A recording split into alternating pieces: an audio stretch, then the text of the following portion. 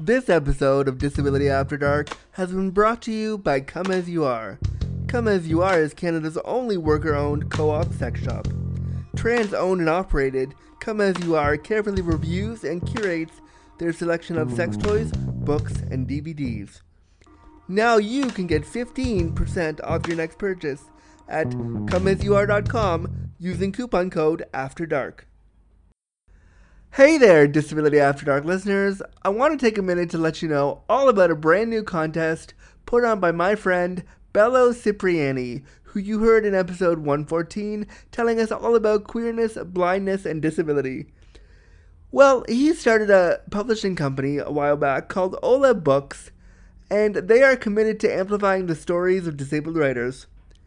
This year, in partnership with Pen to Paper, an international creative writing competition with the Coalition of Texans with Disabilities, OLEB Books has announced a new award for disabled writers, the OLEB Books Personal Essay Award. For this inaugural award, the team has chosen the theme of disabled parents. Now, I know there are so many disabled parents out there with something to say and a story to tell. What are the challenges of being disabled and raising a kid? What is disabled pregnancy like? Could you be a disabled mom or dad, or neither, or both? And so much more. Winners of this contest will receive $50 and have their essay featured in an anthology published by OLEB Books and be part of a big national marketing campaign. You can enter the contest by heading over to olebbooks.com/contests, or you can click on the link in the show notes of today's episode of Disability After Dark. Thanks, friends! Crippled Content Creations presents Disability After Dark, the podcast shining a bright light on sex and disability, with your host, Andrew Gurza.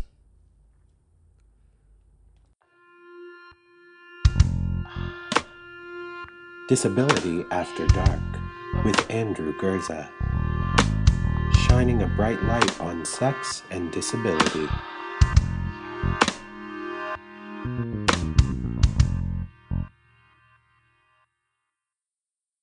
Content warning. The language, content, and discussion found within this episode of Disability After Dark will be explicit. Listener discretion advised. Well, hello there. Welcome to a brand new episode of Disability After Dark. My name is Andrew Gurza. I am your disabled darling and the host of this show, and I am excited to shine a bright light on sex and disability with you today. And I'm actually recording this on the very first day of spring, March 20th.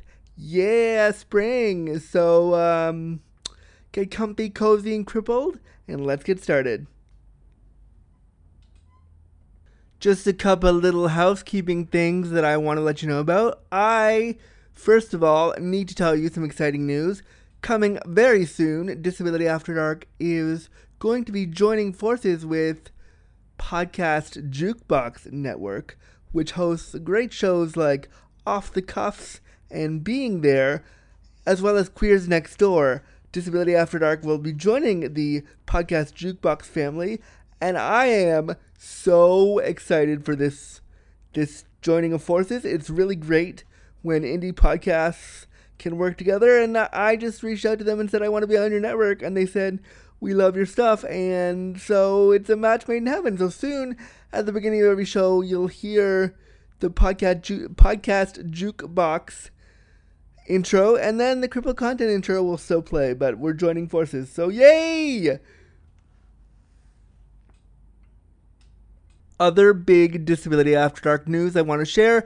I decided to change the Patreon link to donate because people were having trouble getting there and telling me that they were having trouble. So just to make it easier for everybody, the new Patreon link, if you want to pledge $1 a month to the show and get shows early and bonus content like that, you can now pledge to simply patreon.com/disabilityafterdark. It's just easier that way, and then people won't get lost going there. It's all going to be streamlined into one big thing. So patreon.com/disabilityafterdark. Hey there, also want to let you know that the shirts for Disabled People Are Hot are now available, and I want to let you know where you can order one if you want to. You can go to store.podcastjukebox.com. You can click on the hashtag Disabled People Are Hot link, and it will take you right there to order a shirt. You can get t-shirts in white or black for $19.99 US dollars, or you can get tank tops for $23.99 US dollars. And if you get a shirt, I'm going to use the money to go right back into the podcast and right back into cool projects to ensure we have disability visibility all over the place. So it would be great if you got a shirt and show the world that, yes, in fact, disabled people are hot. I just want to give a quick shout out also to James Gordon, before I forget, for pledging $1 a month to the Patreon. I don't have any sexy puns for you. I tried with your name a bunch of times. Couldn't come up with something funny or sexy. So James, want to say thank you for the pledge. And if you want to pledge and have me give you a shout out on the air, well, it's now patreon.com/disabilityafterdark.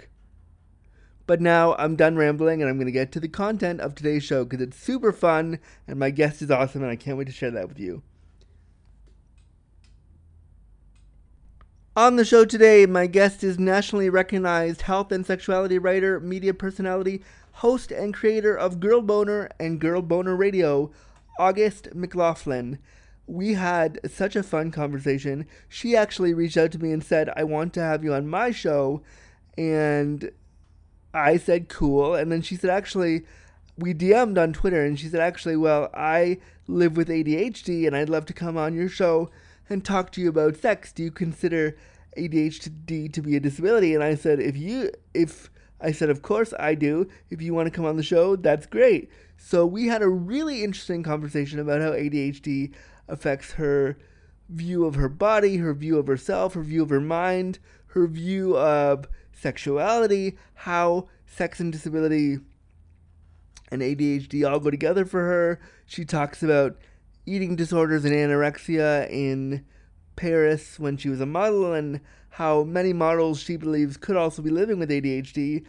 And so there are definitely some trigger warnings there, some content warnings. If you're uncomfortable talking about that stuff, you can skip ahead those parts, but I just want to let you know that's a part of our conversation. We had a really fun time. She's super honest and super real about her experience. And I'm so excited for you to hear how ADHD, sex, and disability go together in this episode. And that's what we did. We also had a good laugh. There's a whole bunch of times where I tried to say her name and I failed miserably. So we had a good time joking around and playing. She's really great, and I'm excited to bring this one to you. And I'm rambling on, so I'm going to shut up and we're going to play the interview right now on Disability After Dark. August McLaughlin. Well, fuck that right up from the top. No, that was like my favorite way of pronouncing it, actually. I'm gonna try that again. I hear so many ways. Yeah, and that was cool. I'm gonna try it again and leave this. I'm gonna leave this in because it's hilarious. August McLaughlin. I'm just gonna say, hey, alright, I'm not gonna say your last name because whatever. Hi, August, How are you? I'm so well, Andrew. Thank you. You just turned me into like Madonna and Oprah to be just August. I mean, like, you should just, there you go. Welcome to Disability After Dark. Thank you so much for coming on today. Thank you for having me. I'm so inspired by your work and so appreciate the opportunity to chat with you. It's so awesome. I know what you do, and I gave the audience a little bit of a primer of who you are. But please introduce yourself to the Disability After Dark audience, and yeah, we'll go from there. Hey, everybody. I'm a health and sexuality writer. I'm based in the Los Angeles area, and I spend a lot of time talking about pleasure and have been listening to this podcast. So I'm really excited to be a part. Wow, that's awesome.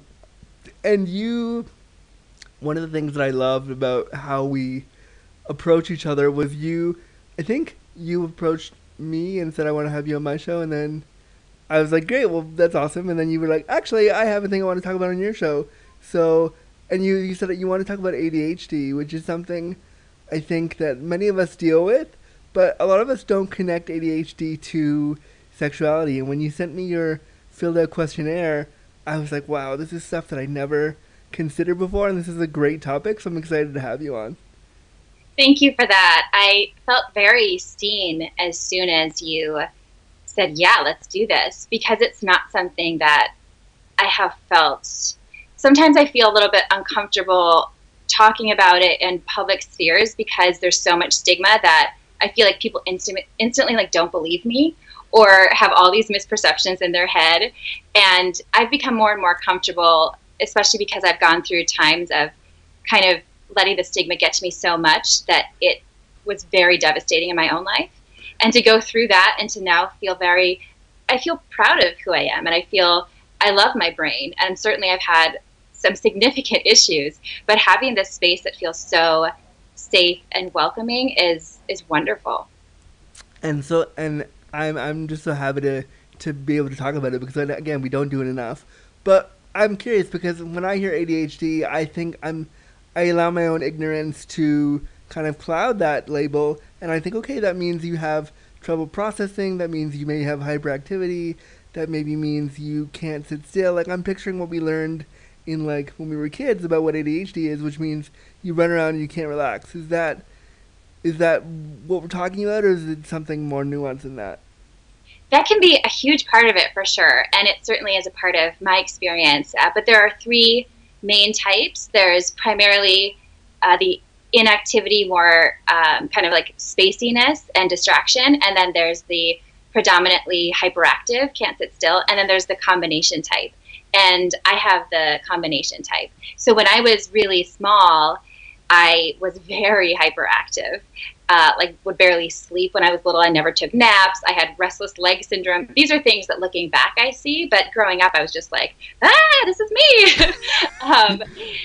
So there are a lot of misperceptions about it. People think that that you have a very short attention span, but actually it's generally an inability to direct your attention, like to decide where it goes, because many people with ADHD can also hyperfocus. And that is the case for me. When my ADHD was untreated, I had a really hard time deciding when I would hyperfocus versus not. So I would get so focused on something for very long periods of time that pulling me away from it felt painful. So that is a lot of attention. Like, that's not a short attention span, right? Yeah. So not just that, yeah. And I mean, that's something that I honestly didn't know. Because again, when I thought of it, when I first heard you say ADHD, I was like, cool. So our conversation is going to be about how she can't focus on things. But I learned now that it's actually a combination of the two, which makes the whole thing misleading and makes the way that the society has categorized that kind of wrong. It really does. And it's one of the reasons there's so much stigma and misperception is that people say, oh, everybody has it. And that always, it's like nails on a chalkboard when I hear that, because they say, well, the internet has made everybody have ADHD because nobody can pay attention for more than 30 seconds or whatever. That's not what ADHD is. And saying that really minimizes the experience of people who have really struggled to thrive in a culture with or without internet access. You know, it's a very, very different thing than simply feeling like, oh, a squirrel. You know, that's what we usually hear. Yeah, like the dog in that Up movie, and he sees the squirrel only once, like, go play with it. Yeah, but that also like minimize. Yeah, it does totally minimize what you're going through. And it's totally not the same thing. But I tried the other day. I took a anti-anxiety pill, and I was kind of spacey, so I can appreciate the feeling, and I couldn't imagine having that as part of your day. Like, without any medication, just part of your day. This is how you're going to feel today. I can't imagine how that would feel. Yeah, interestingly, I started to experience that part of ADHD with puberty, which also doesn't get a lot of kind of attention, is the impact that hormones have on ADHD. So I went from being very, very, very hyperactive and could think really well when I was, like, moving constantly. But I had like pain from boredom. If I had to sit still, I felt like I was going to crawl out of my skin. Then puberty set in, and you hear that all these changes are supposed to happen. So I was like, oh, this is the grossness of puberty. Is I started to I described it as like I fell into the back of my brain, where your kind of trying to get out of this cloud, and you can't. So I'd go through periods of not being able to sit still and feeling very frantic and impulsive. And then these other periods where I just could not get my thoughts and my focus to the front of my head. And that was really devastating, because from a self-esteem standpoint, especially at that age when you're, preteens or into high school, having that, I thought I was really stupid. Yeah. I had been tested as gifted when I was about 8. And so that was shortly before. And I started to think that there was a mistake in that test, and people were someday going to realize how stupid I was. And it was really devastating. I could not focus whatsoever in math classes, in social studies classes. But then in a writing creative class or music class, I was like fully alive. But nobody saw it in me. And it was very hidden, I think, but then also it tends to be underdiagnosed in girls. People expect it, I don't know, to be more in guys, but I think maybe that's because there's been more research there. And also probably because typically, like, guys are supposed to be more active and they're supposed to be more, run around a lot more, and so it makes sense that they would have it because they're active and running around, and girls are supposed to be, like, the thinker, which is totally gendered and ridiculous and really not true at all. But yeah, you're so right. Especially at the time when it was coming up for you, like 20 some odd years ago, that's what we thought. Yeah, it's true. I don't think I'd even heard of it, or people would call it ADD. It's actually now, all of it is called ADHD, but then there are these subtypes. And I was never, tested for anything, or nobody ever suspected. What happened to me was this inability to focus and concentrate, and my self-esteem plummeting played a huge role in my sense of self and my body image. So I developed body dysmorphia, like a real deep sense of unattractiveness at a time where I wanted that attention too. So I would hyper focus on wanting male attention. At that time, I was just like, I wanted the validation, but I wanted a boy to be interested in me. And that is literally all I would think about in those classes when I couldn't focus. That sounds like me all the time today. There you go. So yeah, a lot of people do relate to that. But yeah, it took me a long time to figure things out. And also because, ADHD is not a visible disability. It's not something we see. So you could be having all these, like, that's how I felt the other day when I took that anti-anxiety pill. I was like, no one can see that I'm struggling with this. I mean, again, totally not the same thing, but similar in that, like, you have this brain fog, and how do you, I took it on Friday, and I finally came down on Sunday, and for 48 hours, I was like, I don't know how to feel, I don't know what I'm feeling. I know things are happening, like, so I can imagine that every day as a teenager trying to be okay, and not having any language to say, like, I don't feel okay, but I can't say that because it's not cool to say, I think something's wrong. I can't imagine. Oh, totally. Yeah, that is exactly very analogous to that. I mean, if I had said anything, it probably would have been something like, I realized I'm really dumb.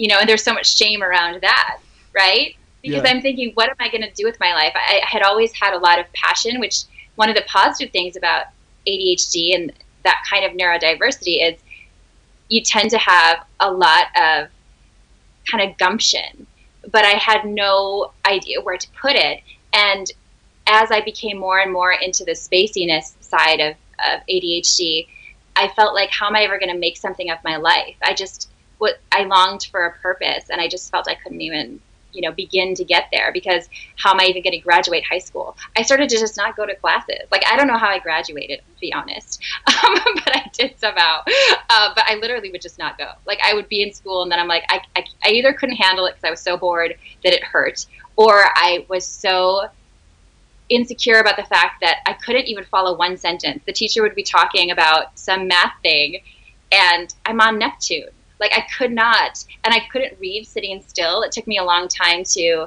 realize that about myself, and it's better now because of medication and some lifestyle changes. I can read okay sitting still, but I read 100 times better while I'm moving. So I have to, like, if I need to read a whole book really quickly, I have to go to the gym, and like my butt hurts for days put it because I'm on like, the elliptical. yeah, exactly. That's Yep. and again, these are things you don't. When you first brought this to me, this is none of the stuff that I consider, but now totally makes sense. Totally Yeah. makes sense. One of the things you said in your questionnaire to me that I love right away was there have been times when sex was the only way you could escape kind of the ADHD part of your brain. Can you talk more about that? Oh my gosh, yes. Definitely the best part of my teen years was discovering sex. Um, and moving forward forever probably. But yeah, especially in that state, because my body, the rest of my body was, it's a brain thing. So the rest of my body could still feel pleasure and get turned on and all this stuff. And so part of the boy craziness was also this desire for that connection. And as I started to have the physical connection and experienced, intense sexual pleasure and orgasm and all of that, it was just so intoxicating because it literally was the only time, other than probably when I was performing, because the arts were really big for me, so like singing and stuff like that, the only other time that I could kind of get away from my own monkey brain or whatever you want to call it, like all the blah, blah, blah, blah in the head, was during sex. And that escape was so medicinal. And on top of all of that, I had been raised with the kind of shame that a lot of people have around sexuality, especially girls, and especially if you're kind of a, quote, good girl. And I was raised in a religious community, so I was taught that masturbation is a sin.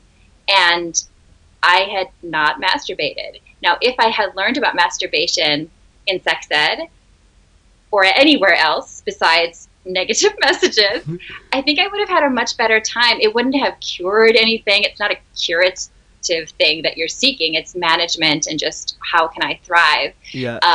But that was and remains a really important part of the self-care of it for me.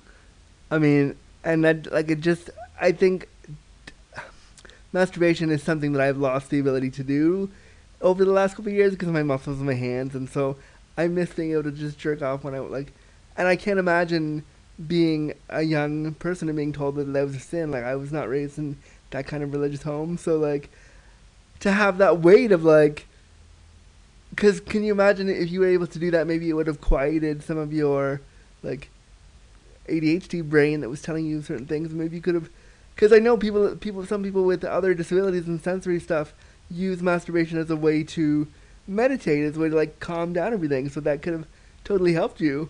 Oh, it totally could have helped me. It could have helped me, and it also would have provided a self-esteem and confidence boost in my body and in myself. And I think that release and that, because I didn't even know I had shame around sexuality. I just thought, oh, I know this is supposed to be, quote, bad. I just didn't, you don't realize it till later. But that alone, I think, would have helped so much with my own sense of self and body image that I probably wouldn't have developed the eating disorder that I did, which became very, very, very serious after high school. So, I just think the more that we can educate young people and say, this is a natural thing, just that simple sentence would have been life-changing. And I mean, if, people that looked at ADHD and looked at like neurodiverse things could see sexuality as a part of a therapeutic practice, that could change things too. Like they don't do that because sex is for procreation and nothing else, right? Which is weird, right. Which is not true at all, but that's what people think. So, but if OTs and PTs and doctors and teams would realize that getting pleasure calms you down, it's like, why is that so hard to? Yeah, even just to mention it, right? Because it is very compartmentalized. Like if you go to a sex therapist, they will probably talk about that. Yeah. But if you go to a general therapist, they're not going to just jump into masturbation unless you bring it up, right? So it should be something that doctors and other healthcare providers ask about, even if it's just, how do you feel about your sexuality? Because through my eating disorder treatment, nobody asked about it either, but they asked about every other facet of life. And embracing my sexuality was one of the biggest things that helped me heal from the eating disorder, even before, because I wasn't diagnosed until much later with ADHD. So it would have been just a game changer for sure. Yeah, if you had ADHD as a tool for yourself, then maybe I'll like. So are you angry that it wasn't talked about before, like because you had to go through all that stuff with the eating disorder and you had to go through all these things and you didn't have a diagnosis and you had to like. It's just upsetting that if your disability had been brought to light to you, maybe that you wouldn't have had to go through all that. I did go through a really, like a grieving process almost, grieving the life I would have had all of those years because I was diagnosed at 30. So there was so much turbulence in my life and also a lot of wonder. Like there were many good things, but it's impossible to, once you're diagnosed, it was weird because it was so empowering to have the diagnosis and to like understand, oh, like this is why I function the way I do.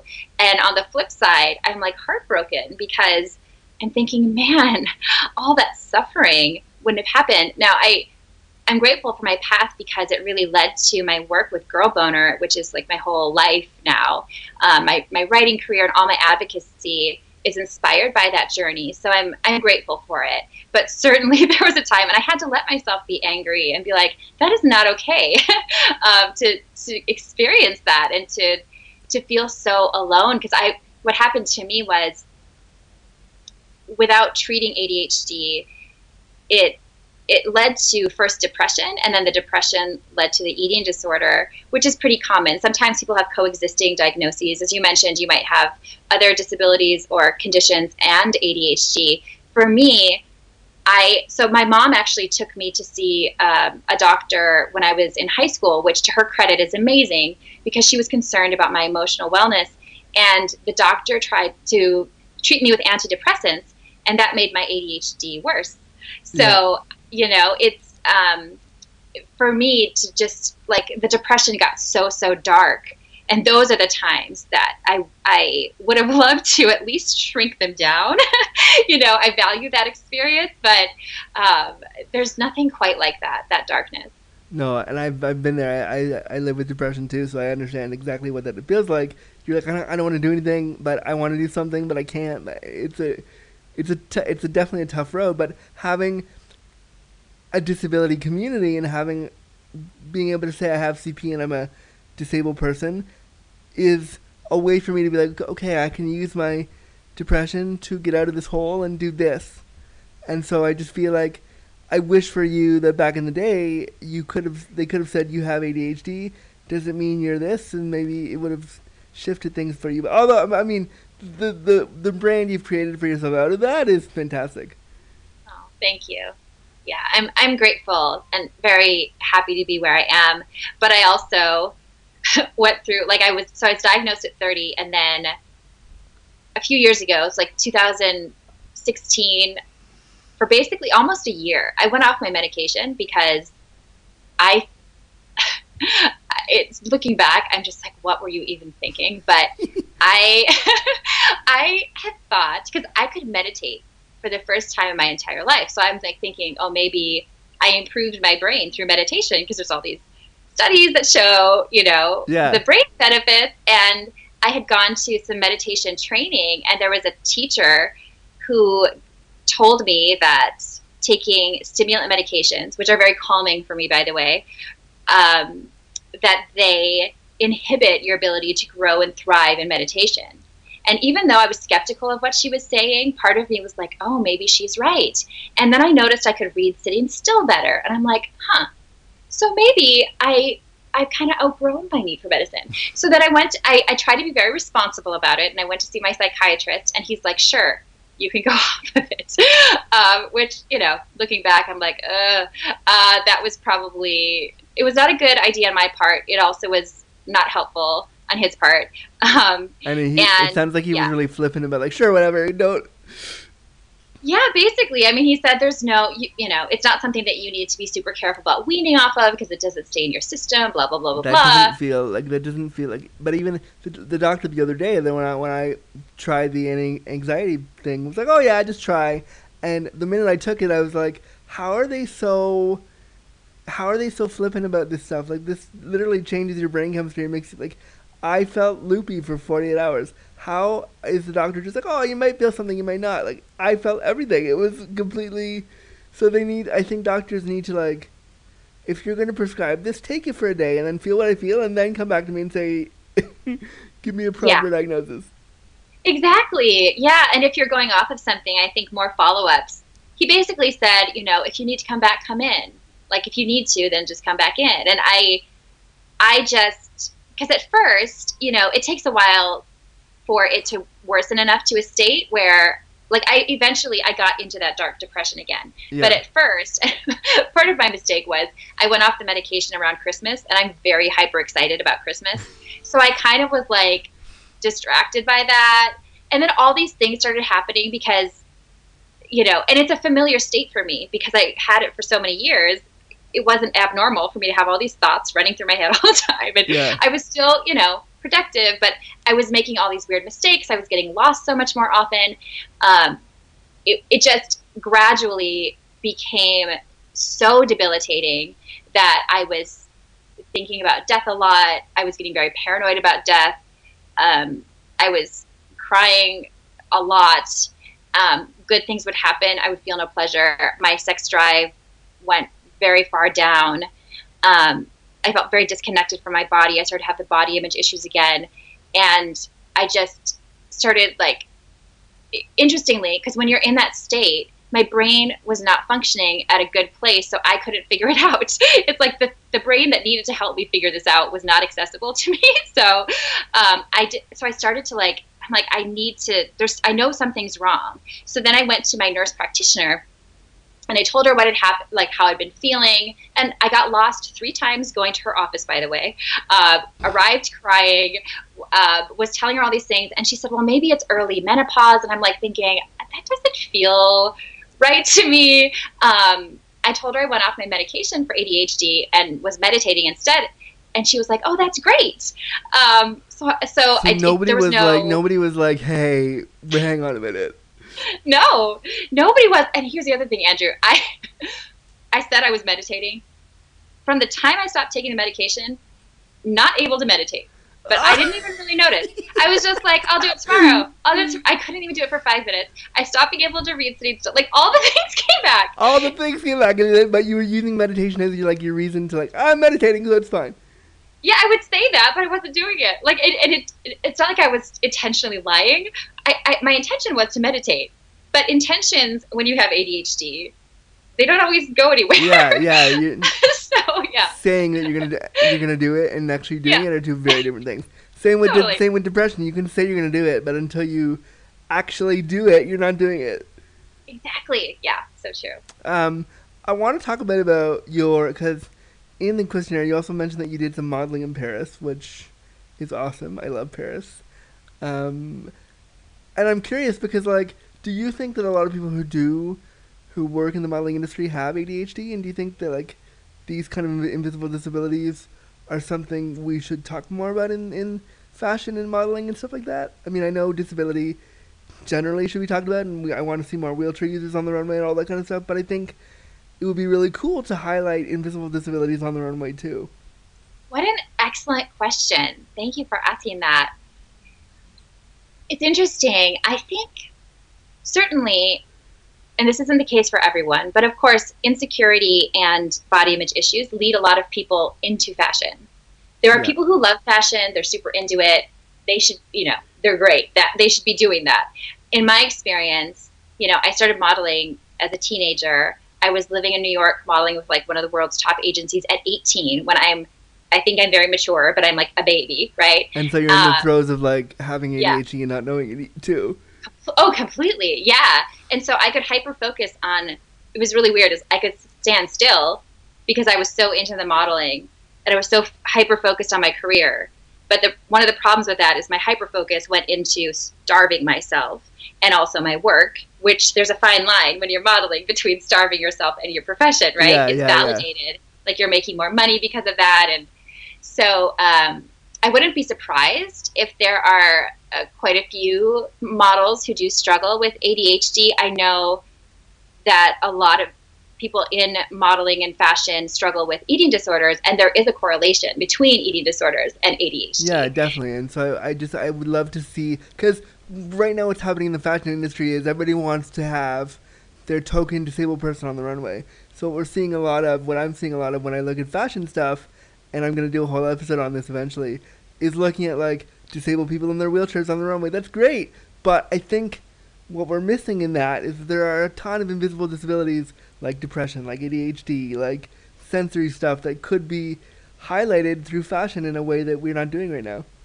That's such a good point. Yeah, and by tokenizing, there's so many problems with that, of course. And one is that you kind of feel like people are doing it for their own likability. Yeah, like their own brand exposure. Like, how cool are you? You have one person with with a disability or whatever. If the biggest fashion brand in the world wants to hire me, I'll do it. Sure, no problem, because I have no problem tokenizing myself.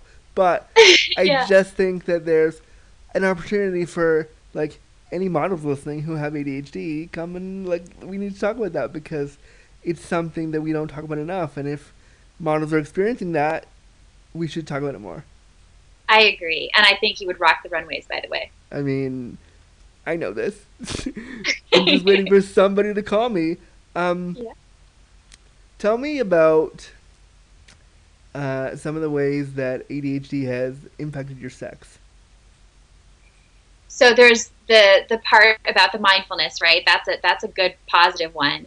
And then when it's not treated and managed, it can kind of go in both directions, where either it can feel like compulsive, like you want to be masturbating all the time, or it can be a very, very low sex drive. And I even found, because when I got to the depressed state, my body wouldn't get turned on. So I experienced like vaginal dryness and stuff like that.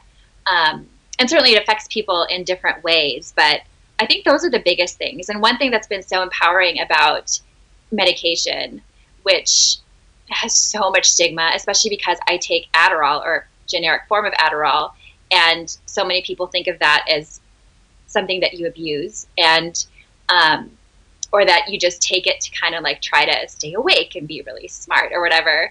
And that's that's another topic. But when I take my medication and I'm taking care of myself in these different lifestyle ways, I've had a lot of therapy, all that stuff, that frees me up to embrace my sexuality and express it in ways that just feel so authentic. And I think that's the big difference, is like when you take a medication that isn't helpful to you, like when I took antidepressants, nothing good, or it just felt worse. Yeah. When I took Adderall for the first time, I took a nap. Like I fell asleep in the afternoon, which I'd never sleep during the day. Yeah, and you just said you never nap, so they're like. Yeah, and it was like putting glasses on, or it was just so freeing. And you're like, oh, and I was so emotional, because to realize, oh, this is the thing that helps me. And then I just so often think about how many people don't know that they're struggling with that, or they don't have access to care. And that just is so devastating, because it affects your relationships in every way, sexually, and then also emotionally, trying to connect with a person when you can't feel like you can thrive on your own. Yeah, tell me more about like the desire for connection and like not being able to get there. Like, what does that look like? How did that manifest for you? For a while, I think I would sort of chase the rush of kind of falling in love and the really passionate honeymoon phase style sex, whatever you want to call it. Like me every day. Yep. Mm-hmm. Yeah, exactly. But then having a harder time with the in-between stage, or like the more kind of quote normal phase, when the love is not so all consuming. Yeah. I think that was harder for me, because I needed really intense everything. I had an on and off switch and nothing in between. So there were lots of breakups, and there were and also really intense emotions. A lot of people with ADHD have very, very strong emotions, and sometimes can't quite regulate them very well. And so I would go through these bouts of depression out of nowhere, and then I'd be in this really hyper stage for a while, and I was tested for like bipolar, all kinds of different things, and it took a long time to figure out what was going on. So one way that it affected my dating life was I had a boyfriend who just, he would not believe that there was anything going on with me that needed any kind of care. He just thought I was an actress at the time. And so he would say things like, that is so typical actress, go get some pills. And it was so hurtful. Yeah. Like, so hurtful. Toxic masculinity, like right there. Exactly. Yeah. Yeah, it was so painful because I'm like thinking, I'm trying to get well so that we can be, I mean, I should have been trying to get well for myself. Yeah. But at the time, I was trying to get well so that he and I could feel really connected again. Like I felt like we were having all these problems, that if I could just fix me, because I felt like I'm the broken one. And then for him to say something like that was just so, it just absolutely crushed me. Thankfully, we did not stay together. A dog actually saved me from that relationship. Dogs are the best. Dogs are great. They are the best. I think everyone needs one. And pets and animals have been a huge therapy for me, actually, for all of this stuff over the years. So my relationship with animals, like someone who doesn't judge you and who has unconditional and who love just loves to share. You because they love you. Yeah, exactly. And someone that I could like take care of, who wasn't going to be like, what's wrong with you today? Why are you sad? Why are you, Take some pills. Yeah. Yeah, exactly. You pill popper or whatever. They're just like, I'm good with you as long as you're here. As long as you feed me and I'm happy. Yeah. So did you ever, because I know with a lot of disabled people, and with myself included, like, did you ever feel like if I can just hide my disability enough, this guy will like me more? That's such a good question. You know, I didn't know what was going on with me. So what manifested instead was a sense of, if I could just not be broken. Like at the time, I sing and play guitar just for fun, for myself. And I have all these songs. I haven't been able to write songs for a long time because I'm so happy. I mean, I'm not happy like every day, but I'm so like, but it's you writing. Don't have like artist angst to write a thing. Yeah. Yeah. And I had all these songs, and they're all so, every single one is just like, there's some, basically it's, I'm broken. I don't know how to fix myself, blaming myself for everything.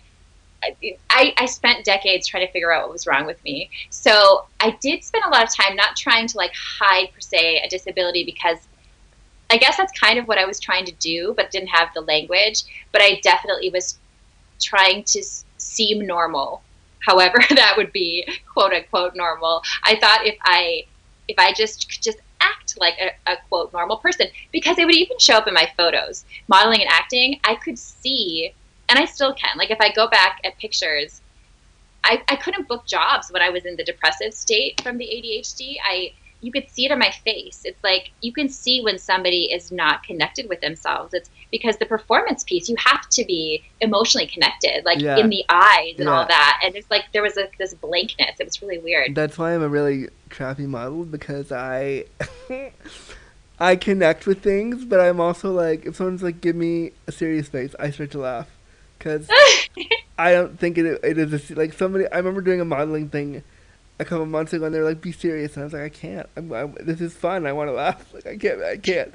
So like, I can imagine being depressed and them telling you to be happy and smiling, and you're like, no. Totally. Yeah. Having even any kind of, because for me, modeling was acting without words, which I loved, because also ADHD made it very difficult for me to memorize lines. And so the performance piece, when I was doing high fashion work, was so creative for me when I could really be connected to it. Because it allowed for you to like you didn't have to speak, but you could do everything with your face or with your body. Yeah.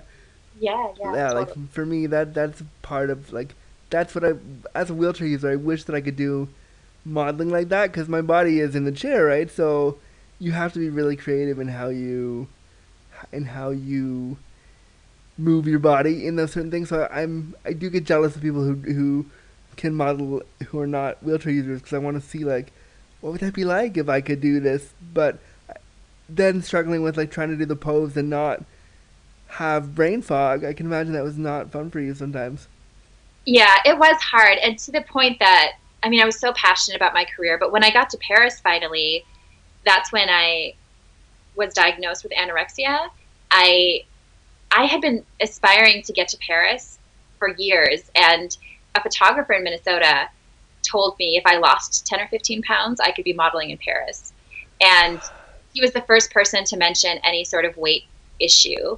And I'd actually been starting to think up to that point that maybe it was all in my head. Like maybe I'm not really, because I thought I was, quote, overweight. I no longer see that as a negative thing if it were happening, to be larger in size. But at the time, I thought that I was, quote unquote, chubby, and nobody was saying anything about it. But then this photographer from Los Angeles told me, you know, you could be modeling in Paris. And so that became kind of a goal for me. And once I finally got there, I was so sick with the eating disorder that I collapsed every now and again when I was running. And it happened one particular morning, and it was much more intense than it had been previously. I was so sick that I was not showing up to castings, and I was not caring about shoots. And that was just, it's like I got to the pinnacle of where I thought this is like the top of my where career. You're supposed to be. You're at the top of your career, and you can't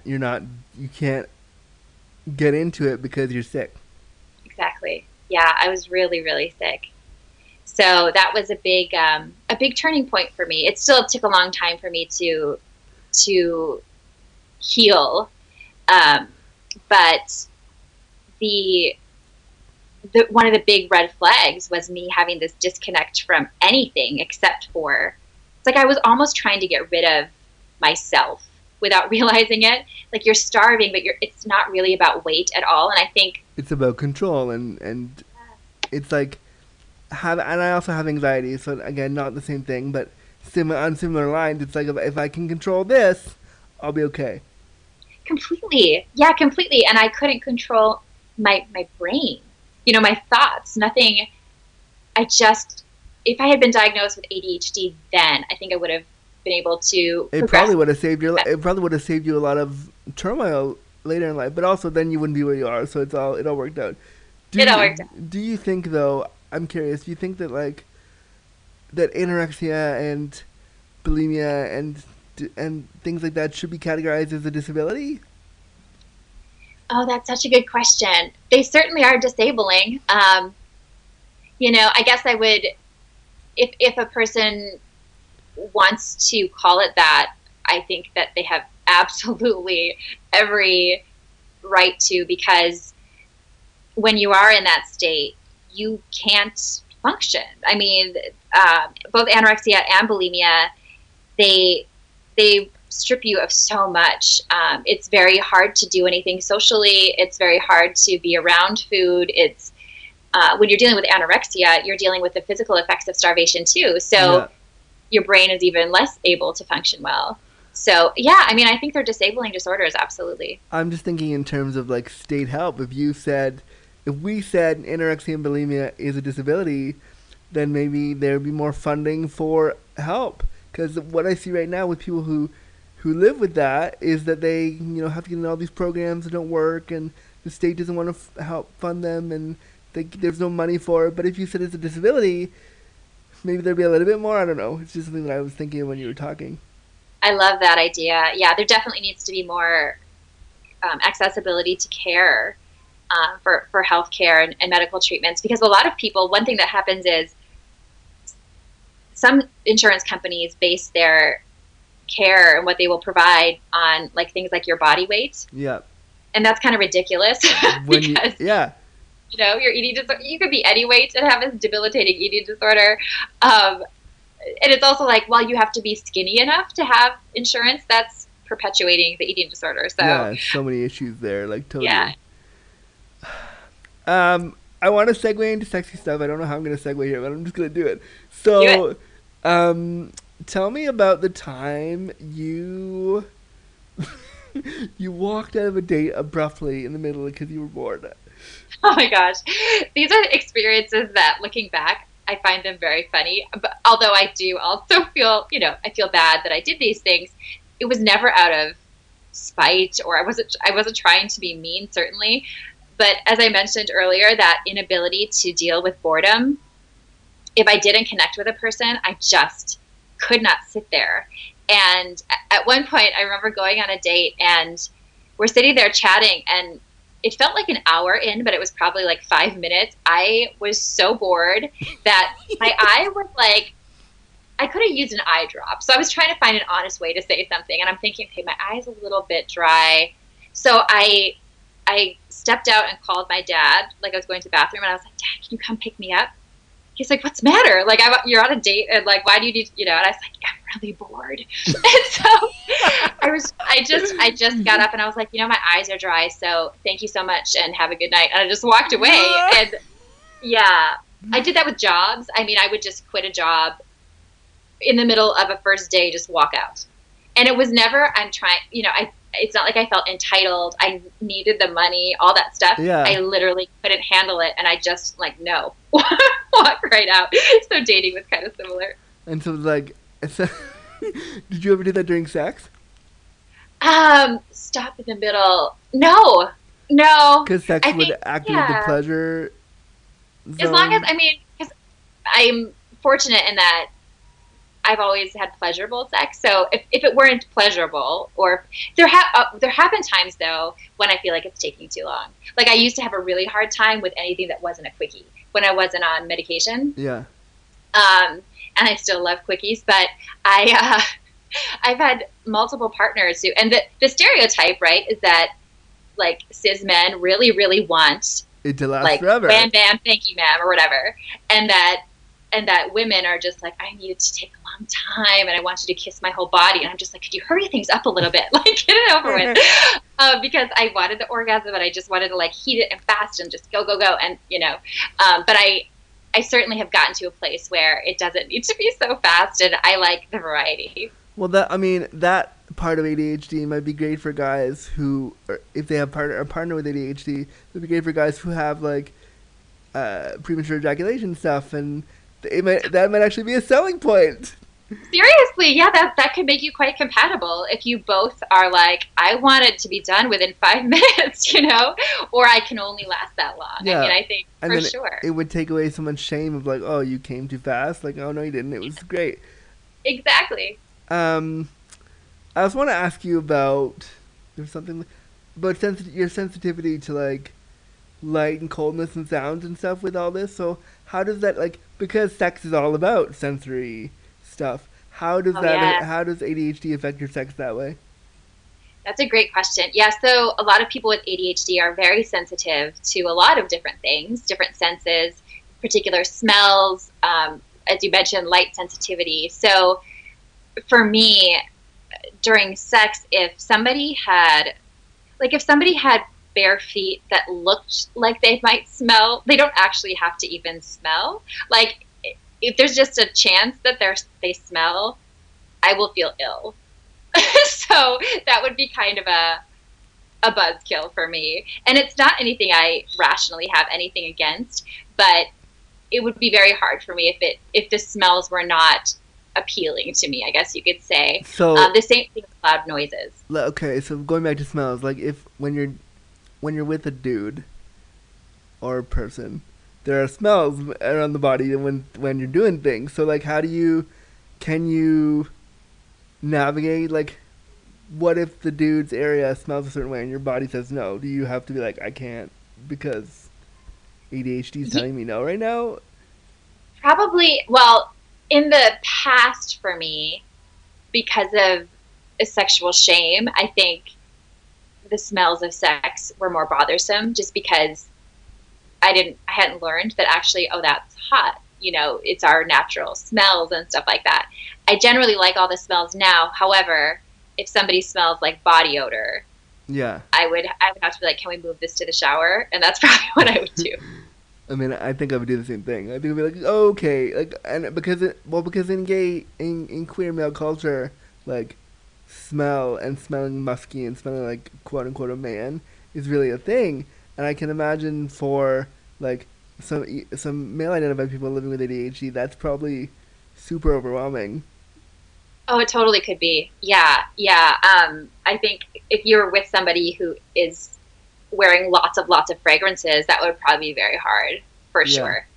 And I mean, even not like, no, what I was saying was like, even not wearing fragrances, like just having the male smell.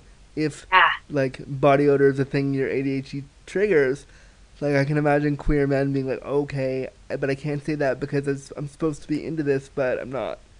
Right, exactly. Yeah, and that's one thing that's really important about having a partner or partners who respect that these things are not personal. You know, that you can say, this isn't about you. This is just, I mean, that's something I've gotten to the practice of doing, is saying, because when, like with sounds, for example, if I'm in the car and my partner is listening to the radio, I can't hear him talking at this. Like if he's talking too, everything is equally loud to me. So it's like he's talking on top of all these other voices, and I can't handle it. So I will like turn off the radio. And I used to just either sit there trying to not be resentful, because rationally I'm like, people talk while the radio's on. Isn't that something people do? I can't do it.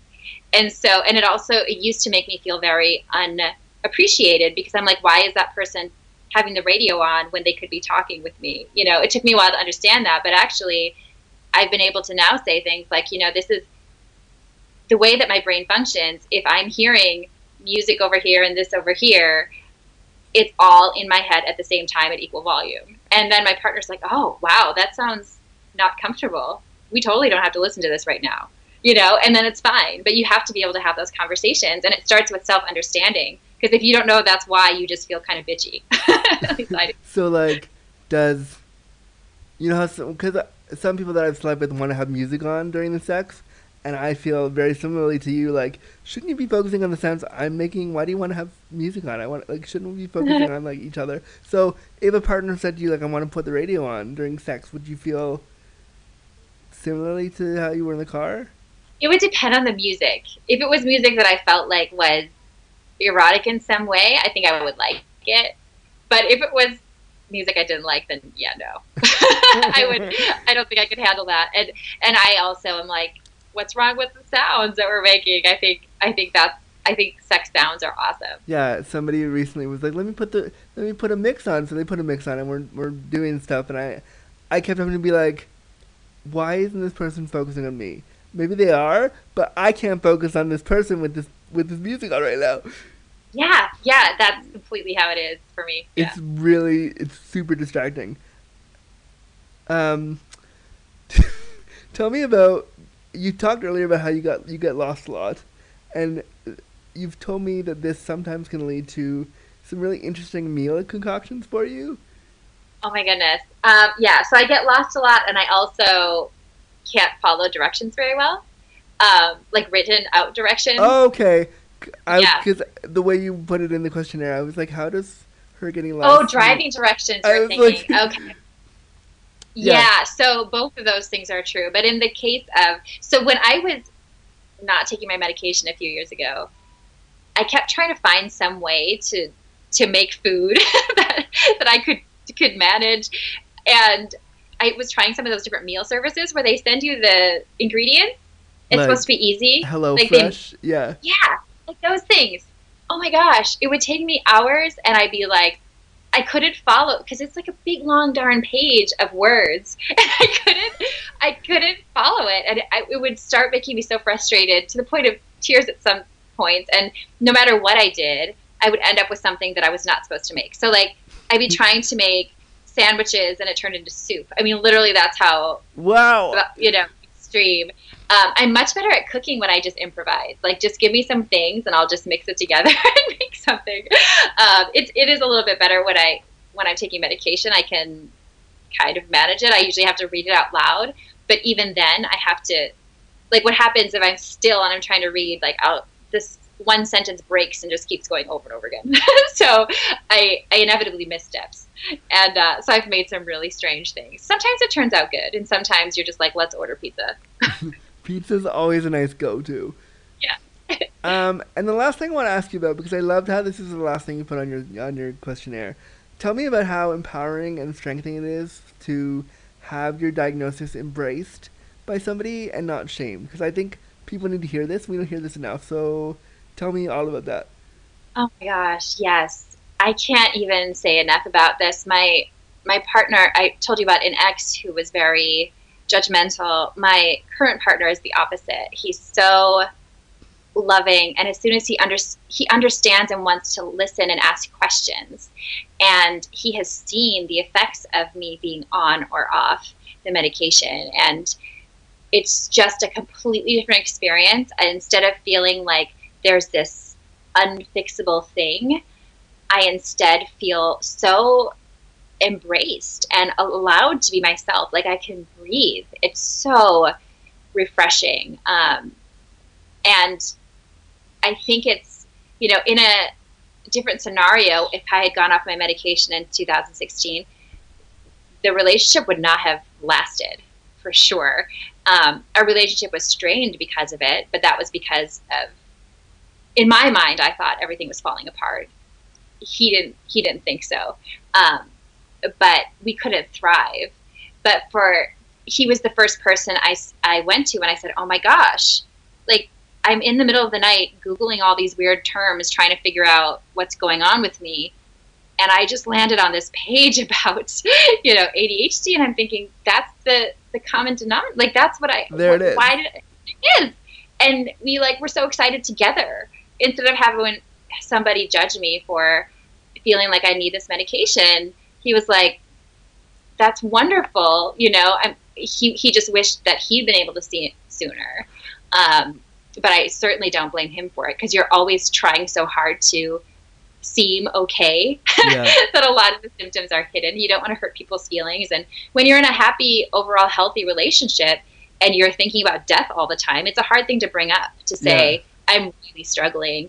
And I tried, but I didn't say enough, I don't think. And to have him be so supportive of me just made me feel so validated. It's like other people can judge me all over the place, but at least my inner circle, and the same thing with my close friends and family, I feel so welcomed by them that the stigma beyond that doesn't get to me so much. That's awesome. I'm just curious, do you have any advice for young people who may be struggling with ADHD and who don't know they have it, and who may be Googling stuff and having questions about their sexuality and the disability part of the ADHD? What would you, now that you've gone through all the stuff that brought you here, what would you offer to young people with ADHD or with invisible disabilities like that? I would do whatever you can to seek support from a professional who has expertise in this, because when you Google, you could find some really quality resources. And if you are somebody who has kind of knowledge around how to sort that stuff out, then the internet can be a great place. But there's so much stigma and so many, there can be a lot of misleading information too, especially if you just go to some public, if you go on Facebook and you're like, I think I might have ADHD, I think we should be able to say those things without people judging, but you're going to get people saying, take this herb, or why don't you just meditate? There's all these people who get all this advice and people saying, oh, ADHD is not a real thing. Did you know it's not a diagnosis in such and such country? And all this stuff.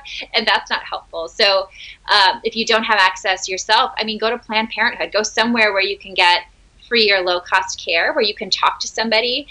My diagnosis happened when I started craving really intensely diet pills.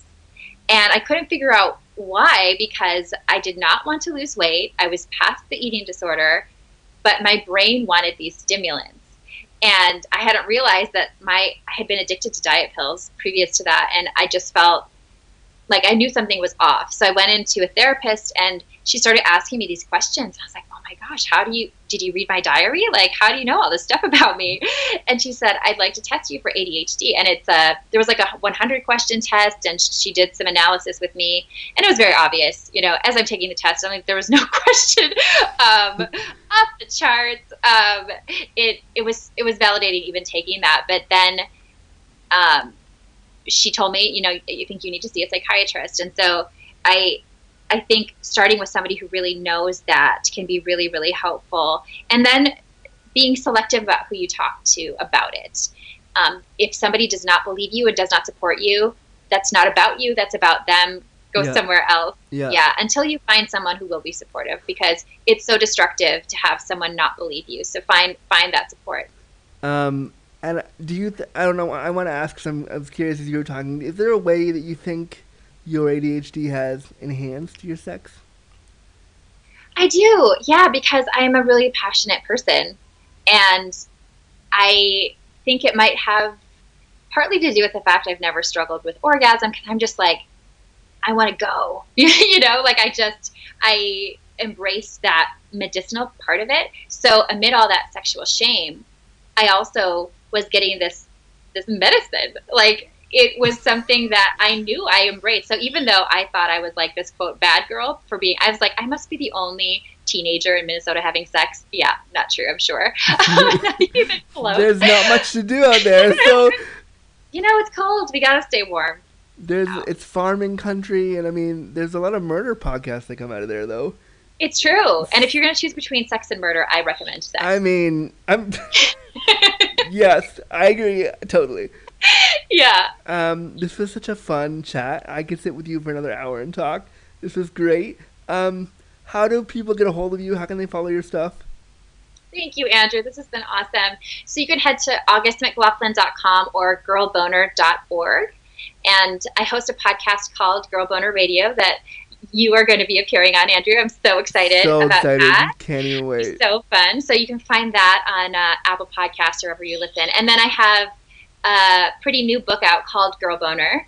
And you can find that on Amazon or wherever books are sold. And you can also pre-order Girl Boner Journal, which is like a workbook for sexual empowerment. It has lots of exercises. And I actually have a section in there. It's kind of the first public place that I have written about going off my medication. And because I really wanted to put that message out there because it was so destructive for me. And just to say, if you're going through a dark time, you can find your way out, and there should be no stigma around it. That's great. And I really think that what you're doing, and I'm so thankful that you came on, because we don't talk about this enough.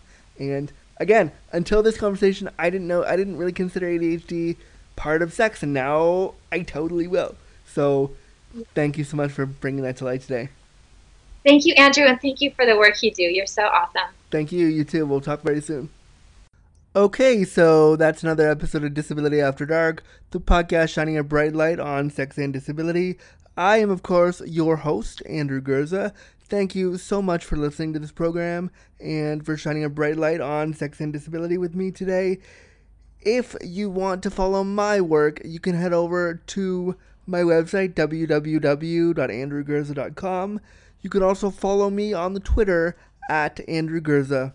You can also follow our podcast on the Twitter at disaftdarkpod, or you can head over to our Facebook page, www.facebook.com/disabilityafterdark. If you're listening to this show and you're able to review us, it would be super awesome if you could leave us a 5-star review about what the show means to you, why it's important, and so we can get our little show higher up on the algorithm as one of the only shows to discuss sex and disability every single week. A review from you would be super appreciated. Lastly, this show is mostly self-run, save for one or two awesome sponsors. So if you want to support Disability After Dark and help more people hear about the show and help the show keep going, you can pledge to us on our Patreon. And the address for that is patreon.com/disabilityafterdark. All one word, patreon.com/disabilityafterdark. And you can pledge as little as $1 a month, or some people have pledged as much as $50, which is amazing. And you can get episodes early, bonus episodes, all that stuff for supporting the show. But that's an episode. Hope you liked it, and we'll be back next week for another episode. Thanks. Bye.